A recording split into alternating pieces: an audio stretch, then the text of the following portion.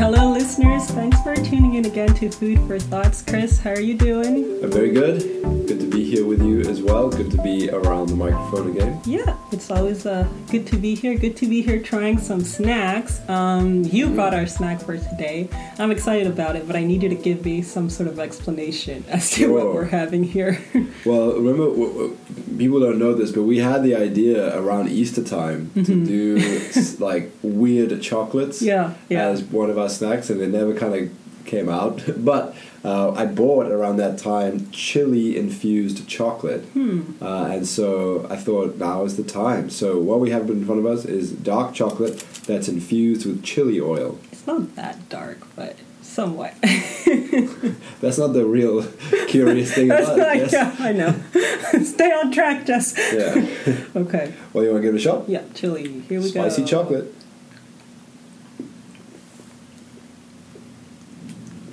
Oh, there it is.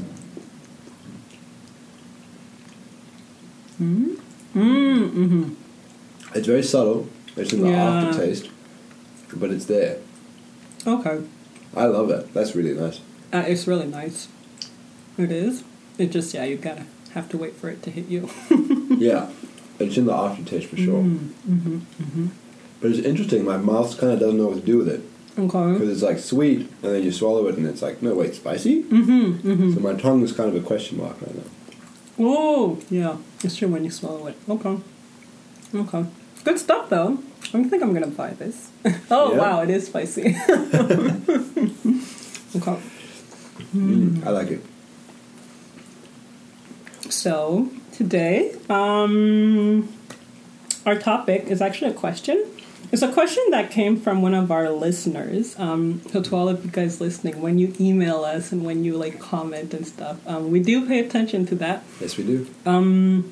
So let me just read this. I'm not going to name the person, obviously, but let me just read in a question that came in from one of our listeners. The question is as follows. In light of the Ravi Zacharias scandal, I wanted to ask the group, who then can be saved? If someone so close to the gospel, who knew the whole Christian faith inside out, could fall so far, who can be saved? What do I need to do in my day-to-day to be saved? How do I possess my salvation? What we want to do today is acknowledge, I think, first of all, that would be the respectful thing to do, to acknowledge that the Ravi Zacharias scandal, like everything that happened around there, we don't want to go into it fully, but we do acknowledge that this person was found guilty of all sorts of nonsense, and we want to acknowledge that if you're someone that hearing that's particularly triggering for you, we do encourage you to get professional help. But we're not those professionals who are going to do that today. But we want to acknowledge that yes, that situation was wrong. But then the reactions that we have, and to be oh my goodness, this was a Christian leader. What am I in danger of doing something crazy? Am I at risk of slipping, of falling? What do I have to do to avoid scandals and situations like that? That's sort of what we want to do today. So yeah, how does that sound for a topic? Well, I want to say thank you so much to the listener who brought in the topic. I think it's a really, really good question and one that's worth talking about. And I think acknowledging sin, even when it comes from very heartbreaking places, is very important for us to do as a community. Not trying to bury it, not trying to sweep it under the rug or pretend it didn't happen, but talking about it. And the position I'm in right now is I honestly don't have all of my thoughts really squared away about it all. I'm still processing it myself. But that can't be an excuse to say nothing. And so I'm willing to talk about it, and I really appreciate the question. Yeah.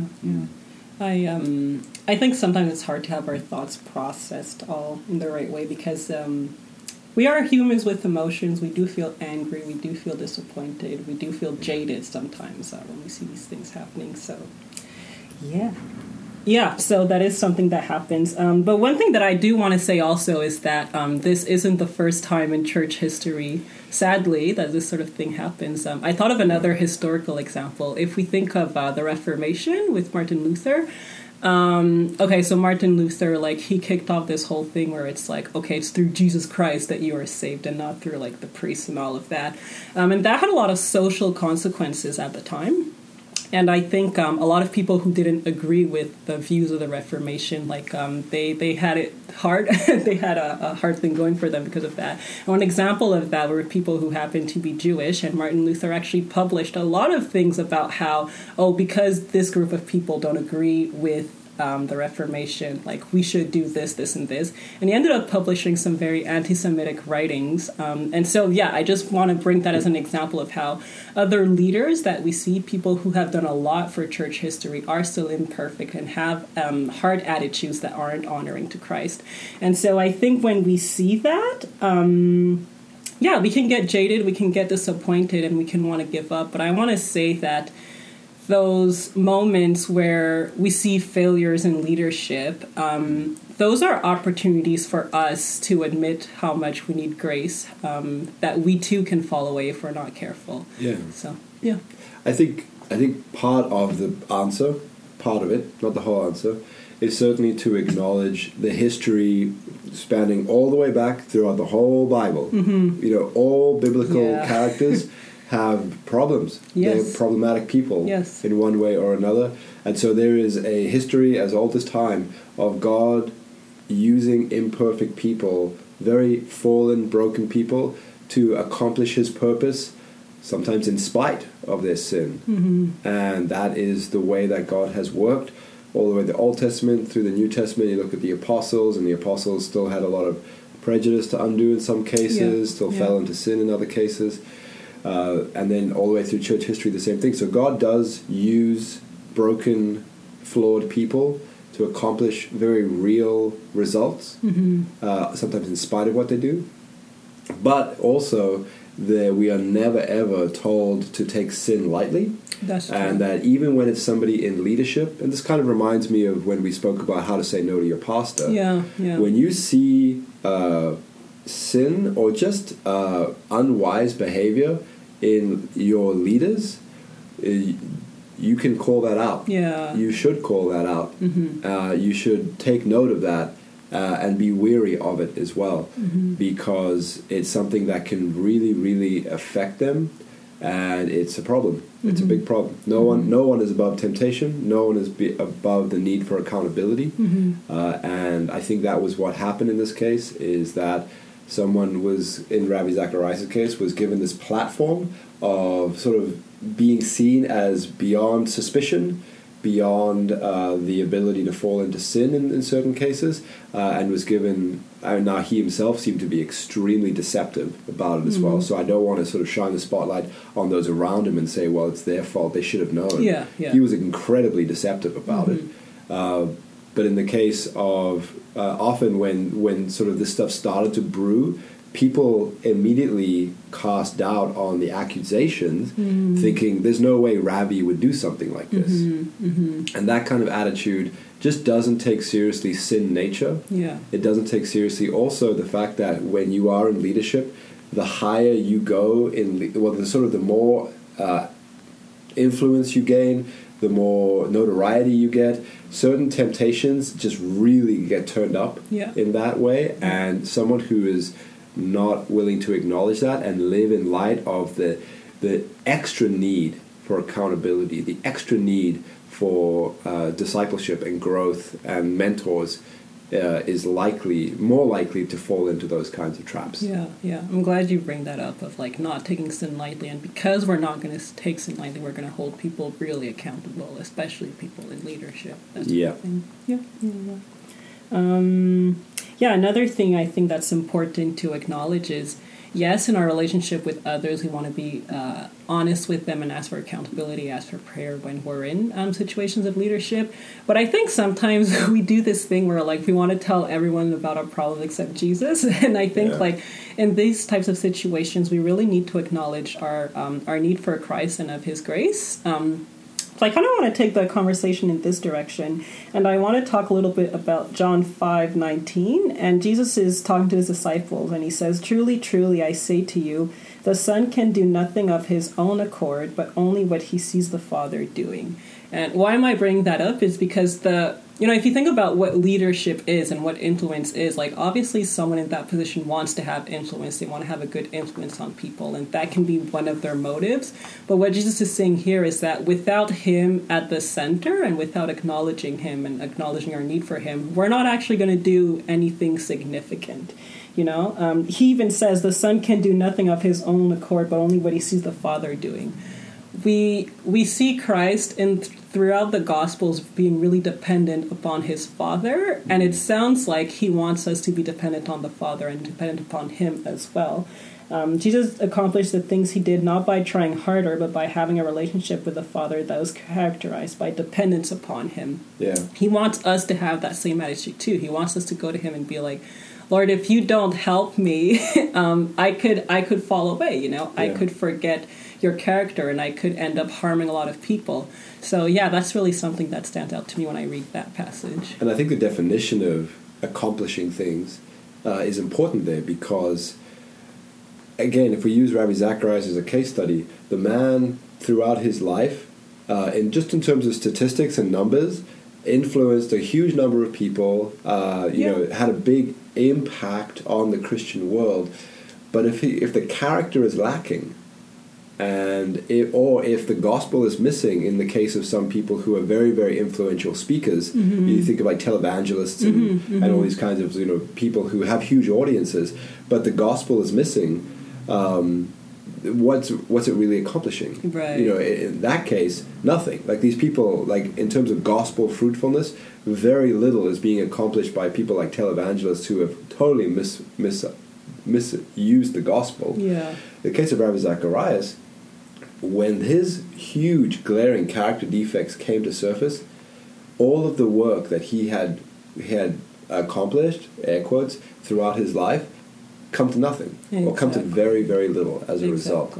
Which is why the gospel reminds us again and again, or the Bible reminds us again and again, the need for our leaders to show the right character. The giftedness of the speaker, or the charisma of the leader, doesn't matter as much as are they a true man or woman of God? Do they exhibit that kind of lifestyle? And that's what we should be really looking for more than anything. And that's what, as a leader, you need to be focused on more than anything else. Exactly. More than improving your speaking ability, more than improving your leadership ability. Those things are important. But are you examining your life before the Lord? Are you coming to him as Father and saying, God, the kind of person I need to be effective, truly effective, can only come from you. Can come from this ongoing relationship I have with you that humbles me and teaches me and corrects me and gives me joy and gives me these things that I desperately need to be a truly effective person in life. And that's quite often where we go astray. Exactly. And I think he wants that kind of relationship with us also. He's not interested in like all the things we do on the side, because at the end of the day, he really knows our hearts. And he wants our hearts. He wants us to confess our brokenness to him. So that is definitely, like you're saying, what we should be focusing on. With the question of who then can be saved, I mean, the way of salvation is the same for everyone. There's an old Puritan quote, I think it's Jonathan Owens, who says, be killing sin, or sin will be killing you. That's true. That's true for everyone. Nobody is above the foundational ideas of repentance, humbling yourself through prayer, humbling yourself through really just bringing your heart before God. The idea that Ravi Zacharias knew more than anybody else, and yet he fell, just goes to prove what is very blatantly obvious throughout a lot of scriptures. Like, our problem is not an intellectual problem. Yes. It is not that we don't know enough. That's not, the gospel isn't, anyone who knows me will be saved, or it's not anyone who obeys me necessarily will be saved. It's anyone who believes in me. Yes. And belief has that element of trust and acknowledging brokenness, acknowledging need, that is unique Mm-hmm. to it. And so, yeah, Rabbi knew more than anybody else, but that's not what saves you. Exactly. What saves you is faith acknowledgement of who Christ is to you, and living that life of ongoing repentance and humility and trust that the gospel ought to bring out of a person. Mm-hmm. I want to give a biblical example of someone who may have known a lot but didn't follow through on that. I want to talk a little bit about Jonah the prophet. He was obviously, we all know his story from like Bible study days or whatever. But yeah, you're talking about the need for repentance and the need for change and the need to not just be like Christianity be something that's intellectual. And I think in Jonah's case, we have the example of someone who was a servant, who was a prophet, who had like direct revelation from God, but he still sinned. He still tried to manage his life in such a way that, oh, well, I'm going to run the show and I'm going to run away from God and not do what he asked me to do. And I was listening to a sermon from Bible Project guy, Tim Mackey. I really like listening to his stuff. He's good. Yeah, he really is. And he comments on the part of the story where Jonah's in the belly of the whale or the fish or whatever, and he's actually repentant. He's actually humble. And he said the only thing he had going for him is the fact that God was still committed to him, and that even in his errors, God was committed to redeeming his life. The reason why I like focusing on that part of that story is because, yeah, as you said before, we can be in leadership, we can, I don't know, have the gift of prophecy or whatever, but we still are at risk of wanting to do things our own way. But then when we are humbled, we need to acknowledge that God is the only thing we have going for us, and God is still committed to us, and he still extends his hand to us so that we can be effective for him. You know? Yeah.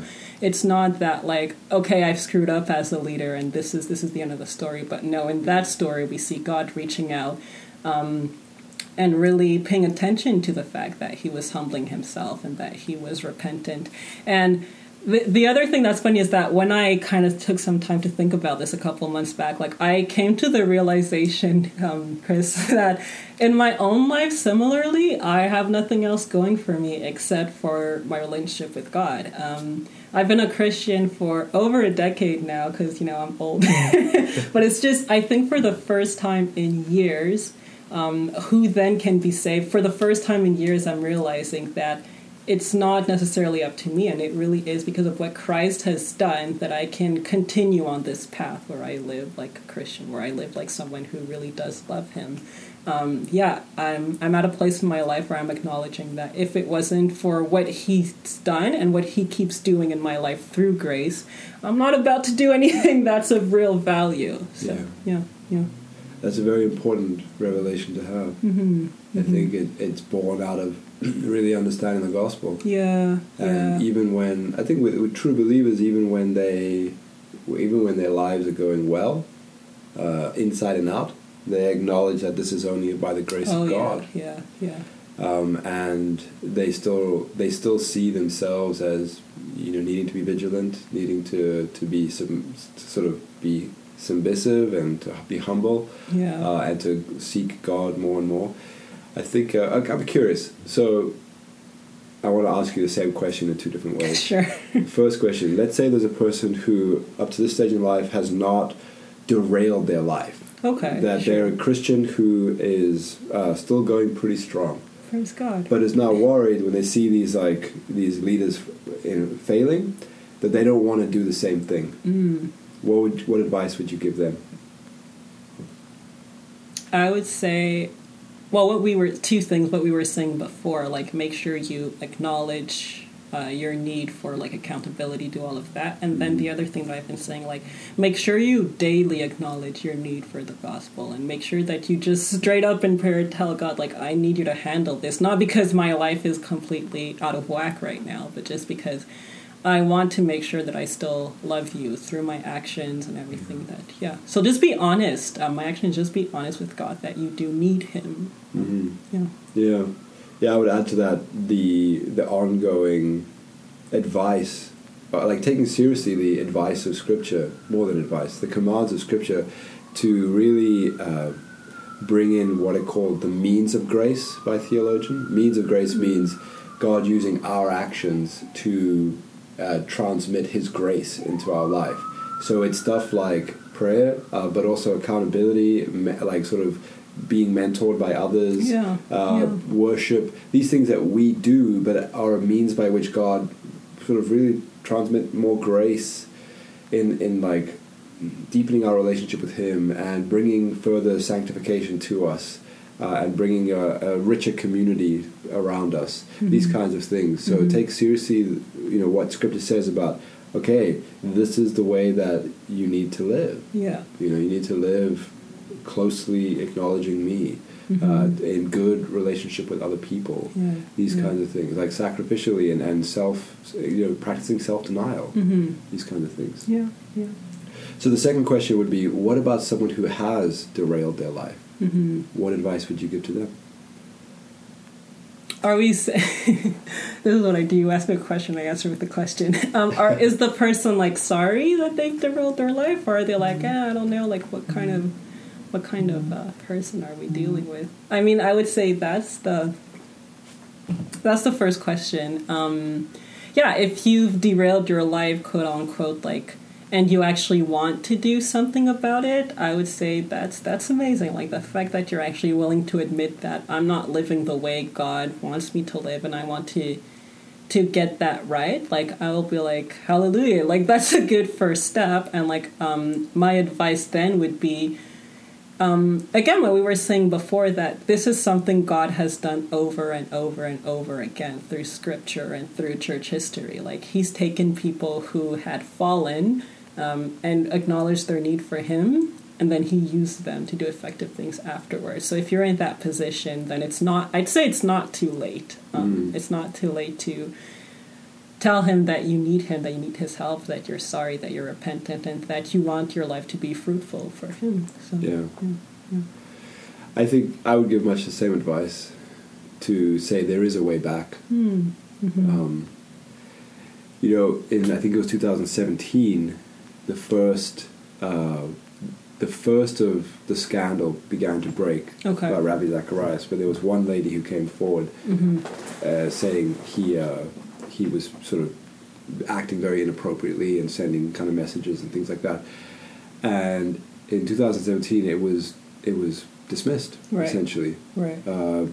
That's a very, very quick summary of it, but it was pushed to the side. He vehemently denied it, really pushed back against it. And then obviously when he passed away in 2020, afterwards, more and more came to light that then when you look back at 2017, you realize that lady was right. Yeah. She was right. Yeah. And I think about that and I think, if in 2017 he had actually said, you're right, he had taken that as his moment to repent. Yeah. To say, look, this is it, and there's way more to it. And he had just laid out everything on the table. It would have been an incredibly painful thing to do, that would have caused devastation to the ministry, devastation to his family life. But he would have had an opportunity to make amends. Yes. It may have taken years, and nothing would have been what it was before, right? Because I doubt he ever would have been able to come back in the public eye, But certainly in terms of his family, he may have had a chance to really apologize to his children, apologize to his wife for these things, and to really confess to God what he had done and to ask for forgiveness for it. He didn't take that opportunity. Yeah. And part of the pain and the heartbreak of this is that he passed away and then these things came to light. Yeah. He never repented here of these things. Yeah. And therefore his family has to live with that. His ministry has to now just face the absolute devastation of what that means. And that's part of the really heartbreaking thing.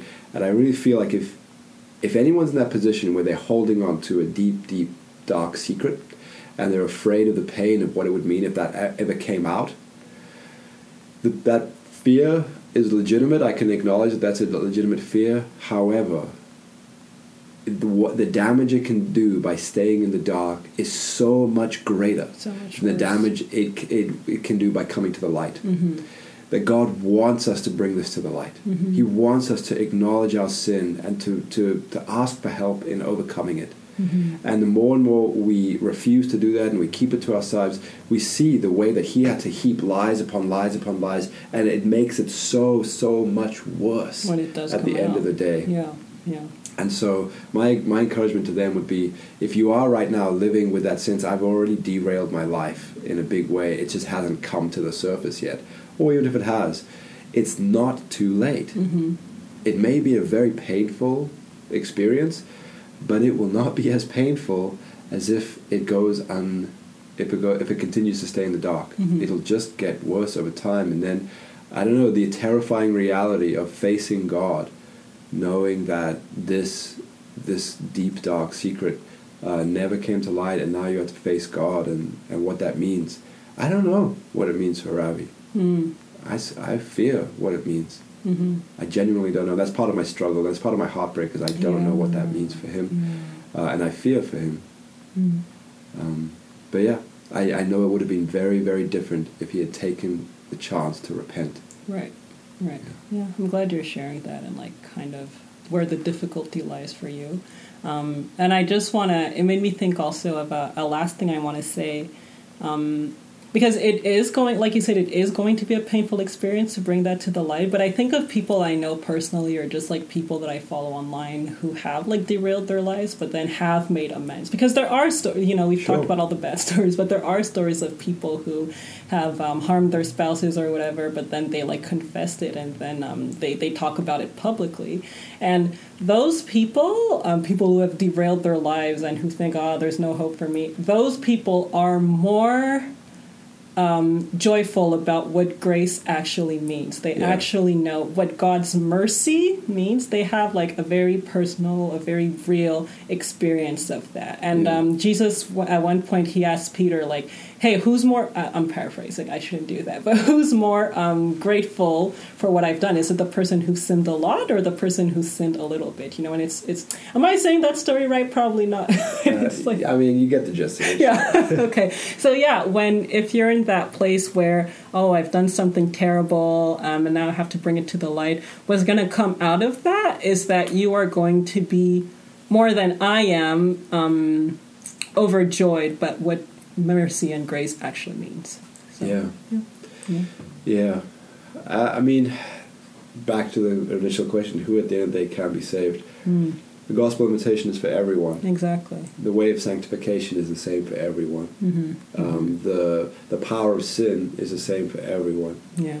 There's nothing about the leaders, there's nothing about the accumulation of knowledge, the accumulation of experience that can really ever replace the ongoing need for reliance upon God, a strong relationship with Him, a strong relationship with other people that's honest and full of integrity. And assume that the sin in your life is a bigger problem than you think it is. Mm-hmm. Go under that assumption that you have a blind spot, that sort of part of the nature of sin is that we are blinded to the true danger of it. And that's why we need each other. Exactly. We need to have honest communication with each other to be able to, for that person to be able to say to you, that's actually a problem, and you need to really, really look at that.